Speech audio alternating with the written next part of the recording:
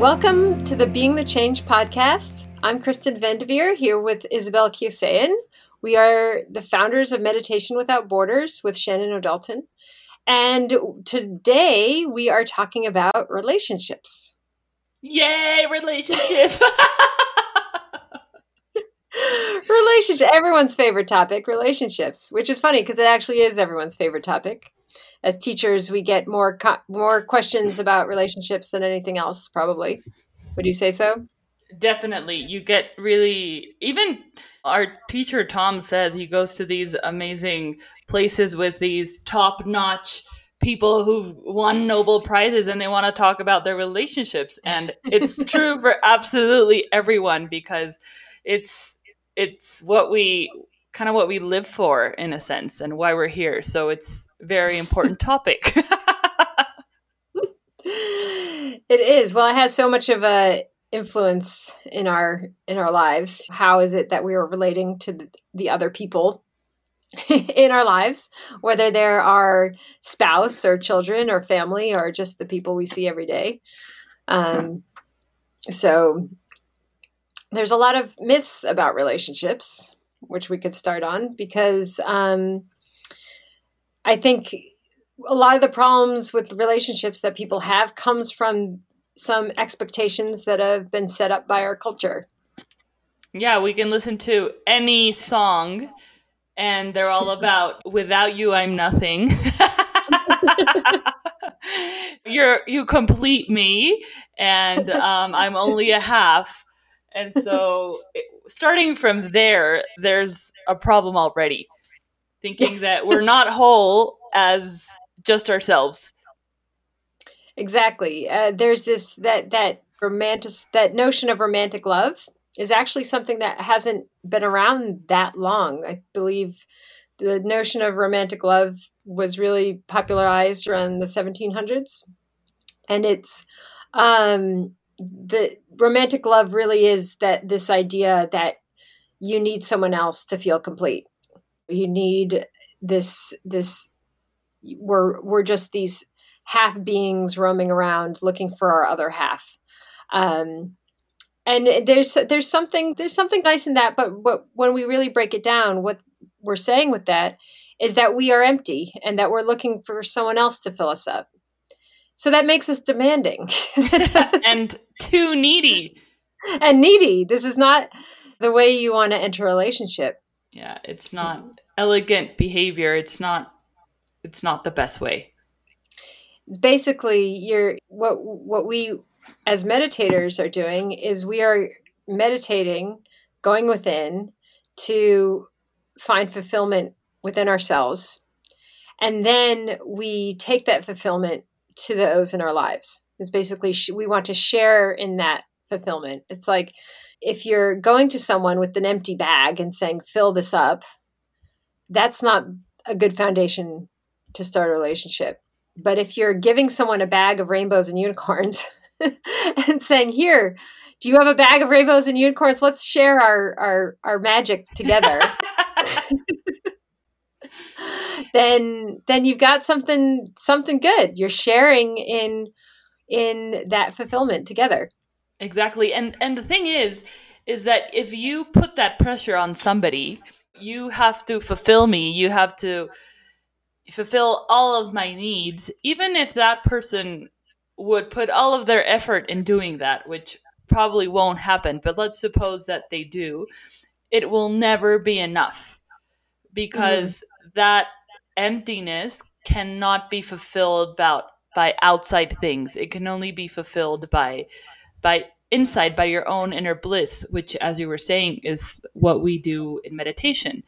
And so if we are unhappy and we jump into a relationship, we can be happy for a little while, but it's the same story that we know that happiness comes from within, and we can continue to search it outside. We can try to fulfill it with jobs, with clothing, with trips, with whatever, and it'll be fulfilling for a little while, but then we'll feel that feeling of emptiness again because we can never be fulfilled by outside things. We have to find it within first. So our relationships are just they just show us how happy we are already inside.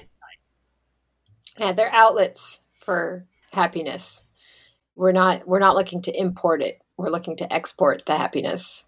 And the relationships that we have are vehicles for that exported happiness. I find the habit of looking for happiness in someone else, it creeps in. It's like there's times I have to check myself because I'll be annoyed. I'll be like, oh, this person I'm with is not paying attention to me, so I'm going to go over here and pout.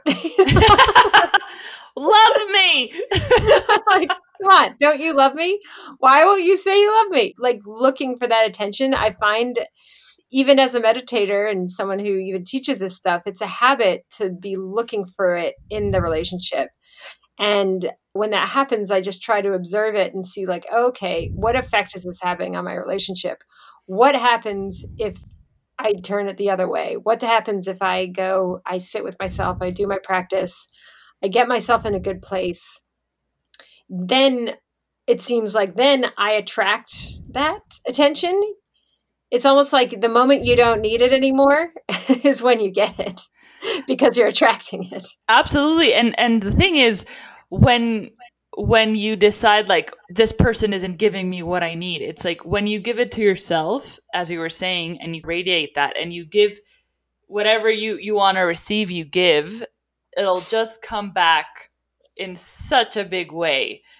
And you also touch on something very important, which I think we should, I don't know if right now, but we should eventually touch on, is people give love in many different ways. So sometimes we're expecting people to love us in the way that we want to be loved, or show us love in the way we show love. So it can be, why isn't that person being more encouraging? Or why isn't that person, being more touchy or hugging me or kissing me all day or sending me gifts? But it's just, people show love in so many different ways. So we have to try to see when somebody does something, the intention behind it. The Love Languages. Did you ever read that book? I haven't. Oh, it was like the 7 love languages. And it's like, I forget what they are exactly. I think it was like words, physical touch. It was acts of service. I'm trying to remember some of the other ones, but yeah, there's a bunch of them. And basically it's like, these are the languages with which people either look for or give love. Mm-hmm. And I just remember, this is not necessarily Vedic, but it was a good book anyway, because I remember reading it and being like, oh wow, my husband and I are completely opposite in our love language. and because we want to receive the way we want to give. So for me, I'm words, I'm a writer and a creative person. And so so I'm always telling him all the ways and the ways I think he's fantastic. And I could never understand, like, why does he not seem to care? And he's acts of service. So he's constantly like making dinner for me and doing all these things. And it's very rare to find a man who gives through acts of service. And supporting you to go to India while he takes care of all of your kids. Exactly. So here I am. He's doing all this crazy stuff. And I'm like, but why won't he write me a love letter? So, but what's interesting is I think meditation helps us translate these things. I think it helps us see what's behind actions. And so it's possible to be with someone who communicates love differently because you see what's behind it. So for me, I can see like, okay, well, this is how he's showing love. Mm-hmm. And so even though it's not the way I show love, I'm like, I get it. And so I can receive it. Yeah, because meditation helps you, as we've discussed before, feeling the unity of everything's because of empathy. We're all little waves in the ocean. And when we go deep or transcend in our meditation, we figure out that we're not just the wave, we are the whole ocean too. So if we come from the whole ocean, from the source, we can feel what other people are feeling. So when your husband, I don't know if we can say his name. We can say his name. when Ben does an act of service, you're no longer like, well, why didn't he say he loved me 10 times? Because you can feel what he's feeling, so you can feel his feelings of love towards you. So then that demand falls off because you can feel the love. Maybe this is a good time for us to talk about what is love. Yeah, define it, because I think that's actually a song. What a is few love? songs. Baby, Baby, don't hurt don't hurt me. We can bang our heads like A Night at the Roxbury. I broke the window again. Oh, there's a lot of good ones. So there's like, how do I know when it's love? You know that one? No. It's from the 80s. It's before your time. I will look it up. I can't tell you, but it lasts forever. I think I do. Think I do.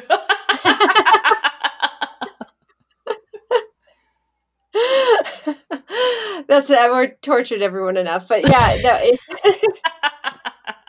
What is love? Love is recognizing self in another. Is for the way you look. Oh God! Sorry, and half our listeners drop off.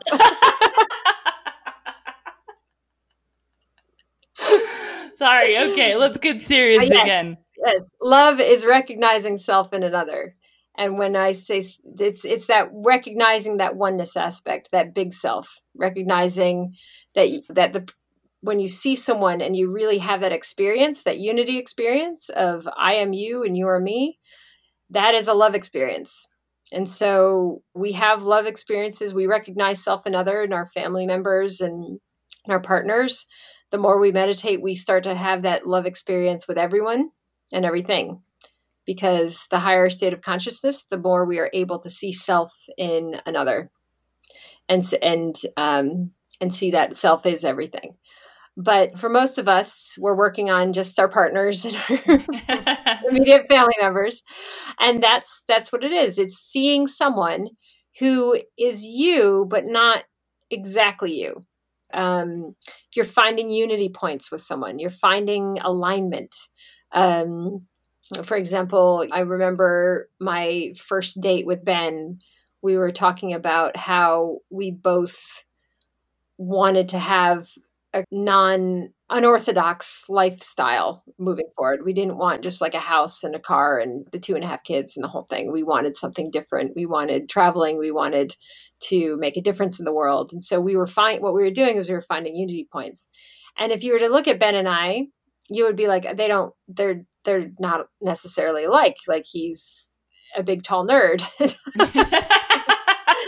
And I don't know what I am. I'm like a gorgeous blonde Vedic goddess.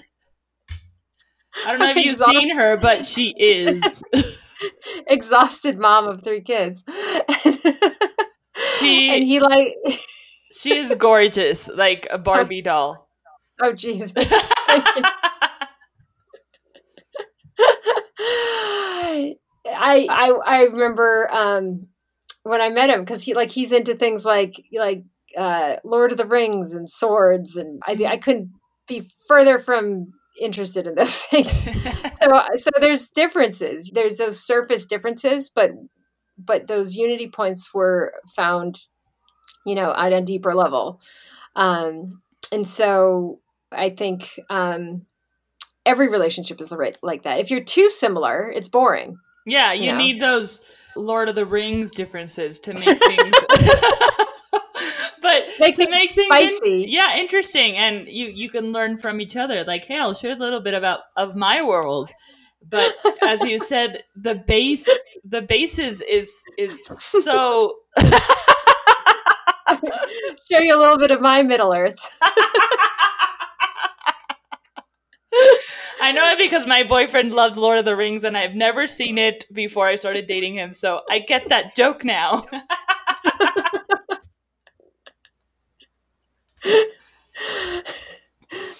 But yeah, the important things is where you have all these unity points, and then the subtle differences are what makes things interesting, and you can learn from each other, and that's what makes a relationship. You don't want to kiss the mirror. Exactly. And so another thing that is important is that the idea of what a successful relationship should look like or should last. And we have this pressure too to kind of live in a certain way, but it doesn't necessarily have to be so. The Well, yeah, idea of love forever. it's another, yeah, that's another one of the myths. And you see it reinforced. I mean, I've got kids who, every fairy tale has kind of a happily ever after ending, which just reinforces that this idea that relationships, especially romantic relationships, if they're to be successful, are going to be last for eternity. When really, relationships, as long as they're relevant, even if they're short relationships, those are successful relationships. We have these interactions with other people as a way of helping our own evolution. And so, if we have a relationship that only lasts a couple years but was relevant for that time, the dissolving of that relationship is not necessarily a bad thing. It just means that the relationship is no longer relevant. And so we can have plenty of relationships and feel very fondly towards those people. Things don't have to end poorly. If oftentimes relationships will end if one person is evolving faster than the other, or if for some reason someone's evolution is best served with someone else, or that person needs to go on a different path. But if we just have that understanding, we can get this out of our heads, where it's like, if we have past relationships that necessarily they failed because we didn't marry the person, or even if we married them, that we ended up splitting with them. Because the only reason, if you stay in a relationship, that if it stays good, it's because you are helping each other's evolution along, and you're both evolving as individuals. But as each of you grow as individuals, the relationship is growing itself. It's almost like it's a third entity that needs to be nurtured. Exactly. It's like there's three beings in the relationship. It's you, it's the other person, and then the relationship itself. And the relationship itself has its own life cycle. And something that I think is fascinating is, for example, if you're in a relationship and I don't know, if you talk badly about your partner or if you cheat or whatever, and the other person won't find out necessarily, but the relationship itself, the being of the relationship is being damaged. It's like getting a little sick in, if we see it as a being in itself. So that will probably affect the relationship and make it dissolve faster, if that's what is relevant. So we have to treat the relationship in itself as a being, because that is exactly what it is, and respect the life that it has. And if it's a short life, then it lasted whatever time it was relevant that it needed to last. And we have to not try to resuscitate things that are no longer relevant for evolution, because sometimes, like, how can we end this relationship where we wasted 7 years or whatever the time the relationship lasted? But it was never a waste of time, because that person was very relevant for your evolution and for your growth, and you were the same for that person. So once that, as you were saying, that relevance is over, then we have to let it go in an elegant manner, because something more relevant is coming, whether that's another relationship or whether that might be something else. Yeah, if we resist that, like you say, if we try to resuscitate something that needs to be over, that is where things get ugly. If you really try to hang on to something that is no longer relevant, this goes beyond just relationships and anything in life. If you try to hang on beyond something's relevance, is when things get ugly, because then something else has to come in to break things up, to move things along the way they need to go. And it's interesting when you were talking about the relationship as the third entity, one of the way in which you nurture that third entity, which is the relationship, is sacrificing preferences. So to keep that relationship healthy, we sacrifice something we might like or want in aid of having a shared experience with the other person. So, for example, I have watched Lord of the Rings more times than I can imagine. Than her preference. That is not my preference. I would rather watch sappy chick flicks or foreign language films. This would not be my husband's preference.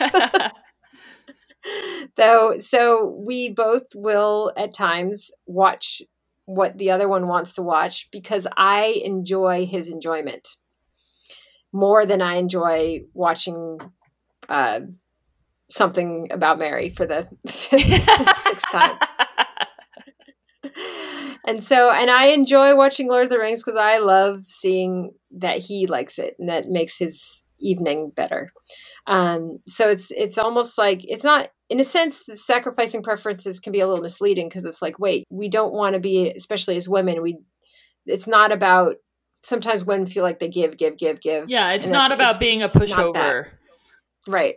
It's about enjoying the other person's enjoyment more than whatever it is you wanted. They wanted Chinese food, you wanted Japanese food, but you love that they love Chinese food, so you go for it just to watch them have their dumplings.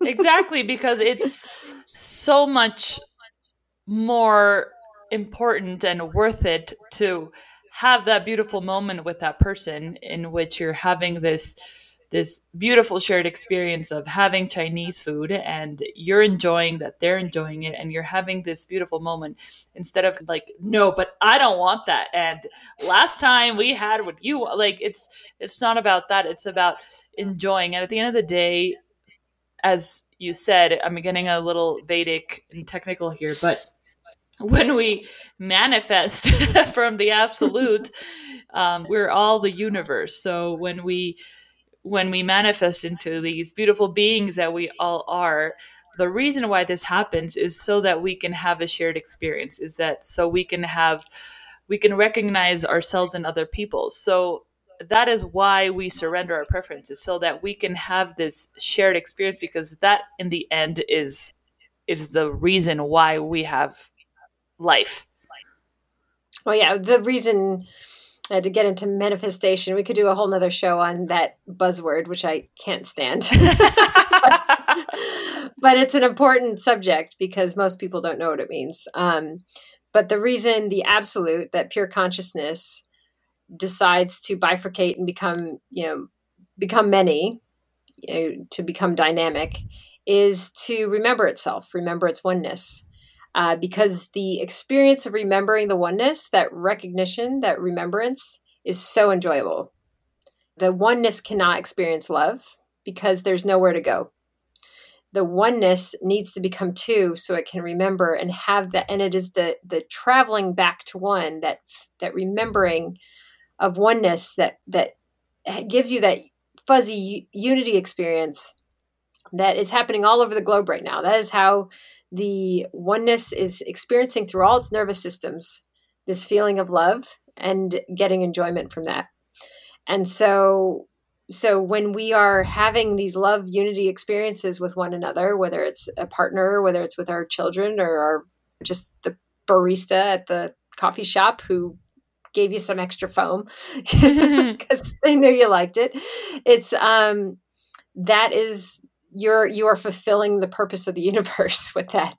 So I think that, isn't there a phrase that says like, no life is wasted if someone I'm not saying it right, but it's like, if you experience love, then your life is worthwhile. That's the gist. There's a phrase out there. I'll find it. Yeah, I don't know what it is, but it seems about right. And so we should also talk about relationships. We talked a little about, relationships with your partner where you're having to evolve at the same pace. And sometimes one person evolves more quickly. than the other. And so that can cause the relationship to no longer be relevant. If one person in the relationship is pulling back the other person, then it really dissolves quickly. Yeah. It's like, nope, we can't, you can't be held back. Right. This has to end now. This has to end. However, there are those people in our lives that are in our lives regardless of their state of consciousness. Certain people in our family. And so how do we find love for people who may not be evolving at our pace? And we can find love by really looking for unity. You can find unity points in anyone. Even if you're Democratic, you can find love for a Republican. You just have to look for those points of unity. We need more of this actually in the world. And you can find lovability in absolutely everything, even if you're fighting with somebody or somebody's yelling at you. You can still try to find something lovable about them. You can try to see like, well, they're wearing this perfume and probably in the morning when they were getting dressed, they wanted to smell nice. So they put this little perfume on, or look at how they tied their shoes, or it can be whatever. It can be the tiniest thing. But if you find a thread of lovability in that person, then you can find at least one unity point. And when you do, then the whole moment that you're living changes, and then you can actually find how to love that person. Yeah, it's it takes practice. And some people it's harder to find than others, but everyone is doing their best from their own state of consciousness. So long as you can expand your own consciousness, you can find something that is a point of unity, and then you can build off that. So even if there's people in your family that have been frustrating you your whole life, there's something there that you can turn your attention to. And the thing is, when you put your attention, where you put your attention grows. So if you put your attention on those aspects of someone that are admirable or inspiring, you're actually, in a way, nurturing those things in them. Whereas if you put your attention on the things that you find frustrating about someone, well, you're actually growing those. Yeah, and that attention, and even as meditators, our attention gets a little stronger, so they can feel that. And if you put a loving attention on them, they can almost kind of change their attitude a little, because you're not putting attention on the negative things but on the positive, so they can feel a little of that wave of love that you're giving, and that might even end up switching whatever argument you might be having. So in order to relate this to how does changing our viewpoints on relationships affect social change, on the big global scale? If you can get along and if you can use your family and the people around you as practice for relating, then it's almost like your heart grows outward from there. And so you can then find lovability in people across the world. You can start feeling self in another, in migrants coming across the border who are suffering, and that is motivating to then help them. Or you can find lovability in people of different races, different socioeconomic classes. And anytime we find self in another, there's an automatic impulse to help. And so if we can really understand our own personal relationships and the dynamics of them, and how we really are these beings looking for self in another, not just in our personal relationships, but beyond that, then we can start to stretch our hearts past those personal relationships, and then in a sense have relationships with almost anyone we encounter. And we can start uplifting everyone we encounter, all our relationships, both our acquaintances and the people in our lives.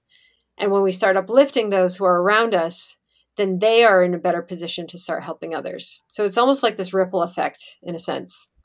So even though we're talking about personal relationships today, this really does affect the global scene and all these other movements happening, because everything starts with the individual and ripples out from there. Absolutely. I couldn't have said it better myself. But it all begins with the self. First, we have to get ourselves in a right place, in a right mindset. We have to establish a loving relationship with ourselves, and once we do, that changes first, as you said, our relationship with our partner, with our families, with our friends, with our coworkers. And as you said, that starts to ripple out. And if every single person, well, we don't even need every single person, but if we get enough people to establish themselves in being the change. But I mean, if we get enough people to have a good relationship with themselves in a loving way, that will ripple out, and that will definitely change the collective. Because when you don't have a good relationship with yourself, when you're in a place of ignorance, of not love or even hate, that is the kind of relationship that you're going to have with absolutely everyone, and that will ripple out as well. So that is why we always want to start with us as individuals. And when we evolve and when we grow and when we have loving relationships with ourselves first, that will just go out into the collective. It's amazing how many people have such a poor relationship with themselves, who just are constantly have negative self-talk. It's constant, like an inner critic going almost 24 hours a day. And meditation can really soften that, because those voices, that's not the ocean of self. That's stress. That's the wave. That's stress. That's your stress talking to you and pushing you down. And the first thing that happens with meditation is those voices don't go away, but they seem foreign. Mm-hmm. So you still hear them, but you're like, oh, I recognize those. Those are those critic voices. That's weird. Yeah, Why are they saying those things? Look at that. That's so not you really observe it, but it doesn't feel like you anymore. It just feels like this weird reaction happening. And so they're much easier to ignore and go about doing the things you need to do to help others. And you're not so in the ego, not worried about like, oh, will I get attention for this? Will I get validation? What's in it for me? All those questions start to fall away, and you just start doing what it is that your intuition is pulling you to do, and you can follow whatever calling it is that you have. But a lot of us have that, and I know I still have it sometimes. Anytime someone takes a picture of me in a bathing suit and I happen to see it, I'm like, good God. I definitely have a moment, but you bounce right back. But it doesn't last. It's like, okay, well, that's what that is. Because it's not you. I mean, I know it's your body and things, but you're so much more than what you look like in a bikini. I mean, that's good. By the way, I think you look fabulous. I've seen those. So but I mean, that's not the point. The point is that you are no longer defined by these things, because you experience the ocean of self. So once these little voices come in your head, you're like, well, that's not me. I've experienced me. Me is infinite. Like, what are you doing here? And as you said, you can just ignore them. So you might have a little bit of like, ooh, and then it just goes away. Yeah, I'm the ocean of self, and no bikini can fit that. It's bigger than any size available in any store. But it's true. You identify less and less with those things, and it's all it's all gradation. It's all a work in progress. But yeah, it's sad to me that our culture tends to nurture this self-hatred, and it really is. It's the foundation for all your relationships. Is how is your relationship with yourself, and whether or not you have a practice or some ability to find happiness for no reason, happiness that doesn't need someone else. Because I don't know if you remember in school, there was always that one kid that every other kid had a crush on because they didn't care. Why don't you like me? But it's that self-fulfillment that's so attractive. Ironically, and so you find that fulfillment, and then really the relationships in your life, they don't make or break you. It's more they're there for having that enjoyment of shared experience. And if for some reason the relationship dissolves, that you're still fulfilled, and eventually, you'll find another person that you can share in that fulfillment, and or more than one person. Yeah, and I don't know if you've heard this, but Young Pueblo, which is this poet, I think I sent you his book, and he's a meditator Yes. as well, and he's amazing. And he has this quote about relationships in which it's, as we were saying, it's not about, okay, you're going to fulfill me. It's about you find your own fulfillment and then you share that with the other person. But when you're in a relationship and you want to keep relevant in each other's lives and grow and evolve at a similar pace. I mean, somebody might be ahead at some point and then the other, and you keep it in check of how you're growing together. But we want to offer that fulfillment, and we want to support the other person, their happiness. And that's what he says. It's like, how can I support you in your happiness? And Mm-hmm. that's what we want to aspire to. We want to find our own fulfillment and have our person have their fulfillment as well. But we want to support each other's happiness, when we want to support each other's preferences, and that'll enhance, and it's like watering the plant of that third entity. Yes, exactly. And just think about how secure you need to be in order to even think that thought. How do I support you in your happiness? That thought doesn't even occur to someone if they're a bag of need. But just think about who you want in your life. Do you want the bag of need, or do you want that person who's really looking at you, who sees you? That's another thing. People want to be seen. We're all here. The relative universe is self witnessing self.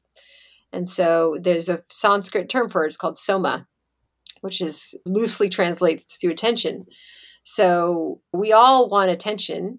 Every aspect of creation is looking for attention. However, those of us who meditate, we are getting soma from it within.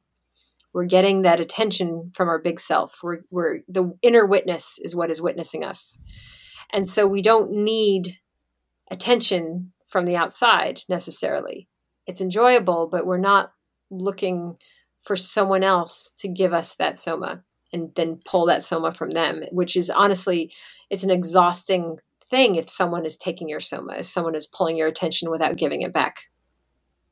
So when we are able to pull that, have that witnessing come from within, then what is it that's doing the witnessing? When you meditate, then when you look at your partner, it is that big inner self that is witnessing them. And that is a very powerful thing for someone to be beheld. You are asking the wrong person. Sorry. Like, all of them, all of the above sound correct to me. That's not right.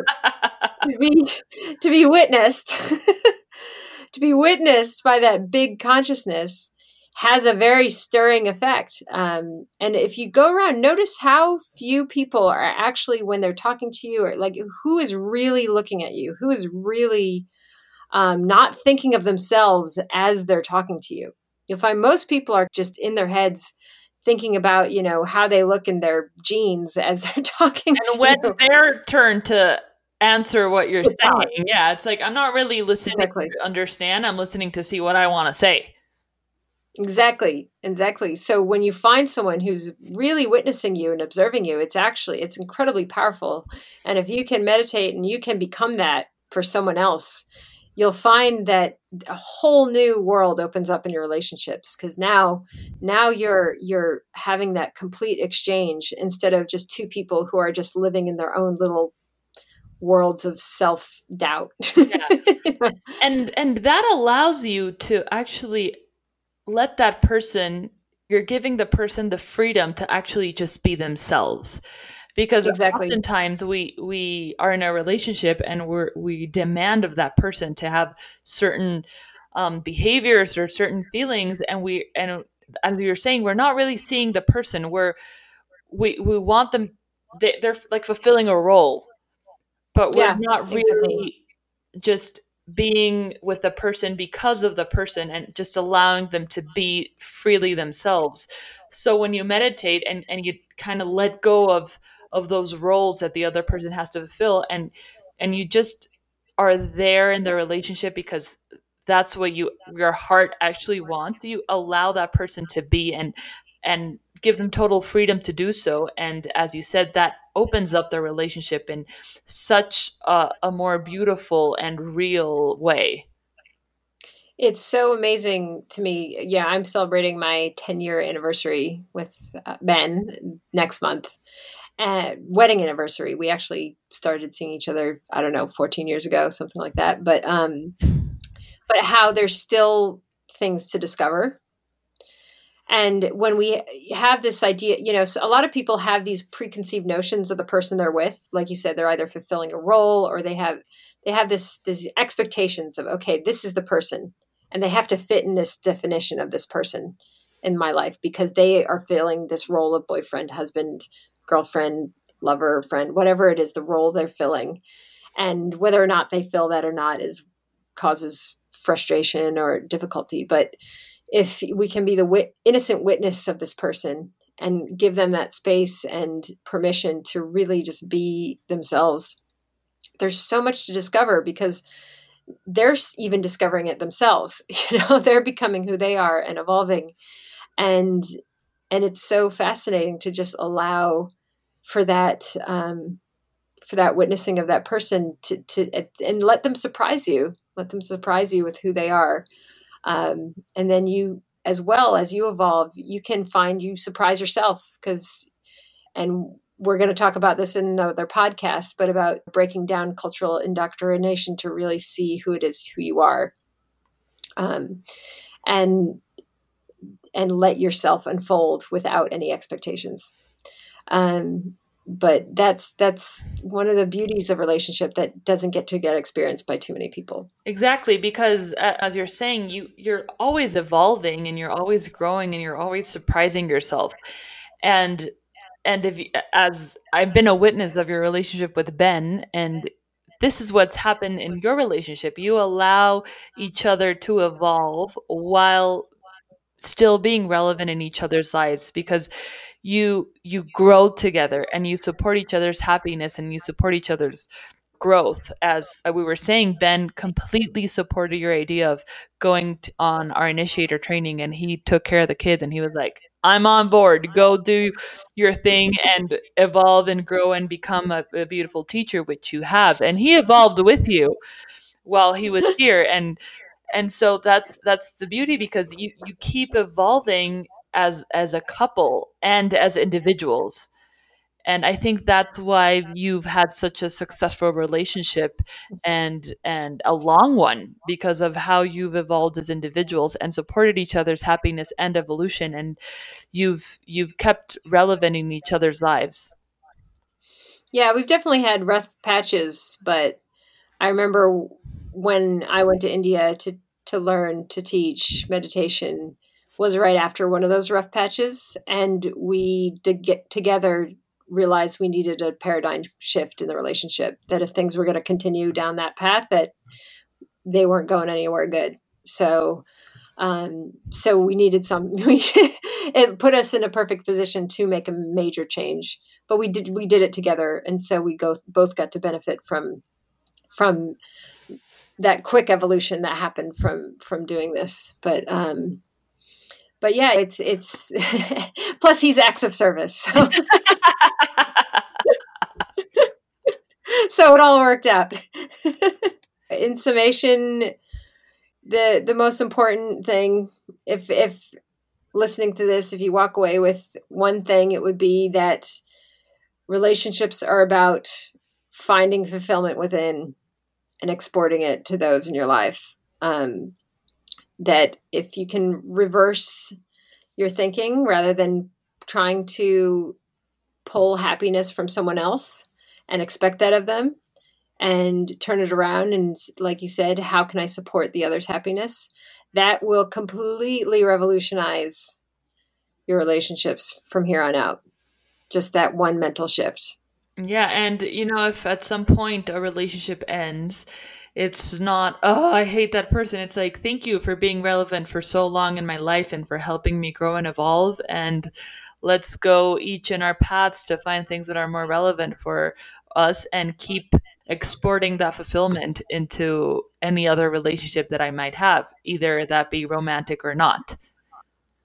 And this is such a popular topic that I am sure we will be doing a part 2 at some point. So if you have any questions or comments about what we discussed here, please reach out to us and we'd be happy to incorporate it into one of our next episodes. In the meantime, please subscribe. We have got a bunch of great interviews coming up and a bunch of new topics, and we'll be coming at you next week. Thank you for listening. Thank you so much. Love, Jigger Dave. Jigger Dave, bye. Bye.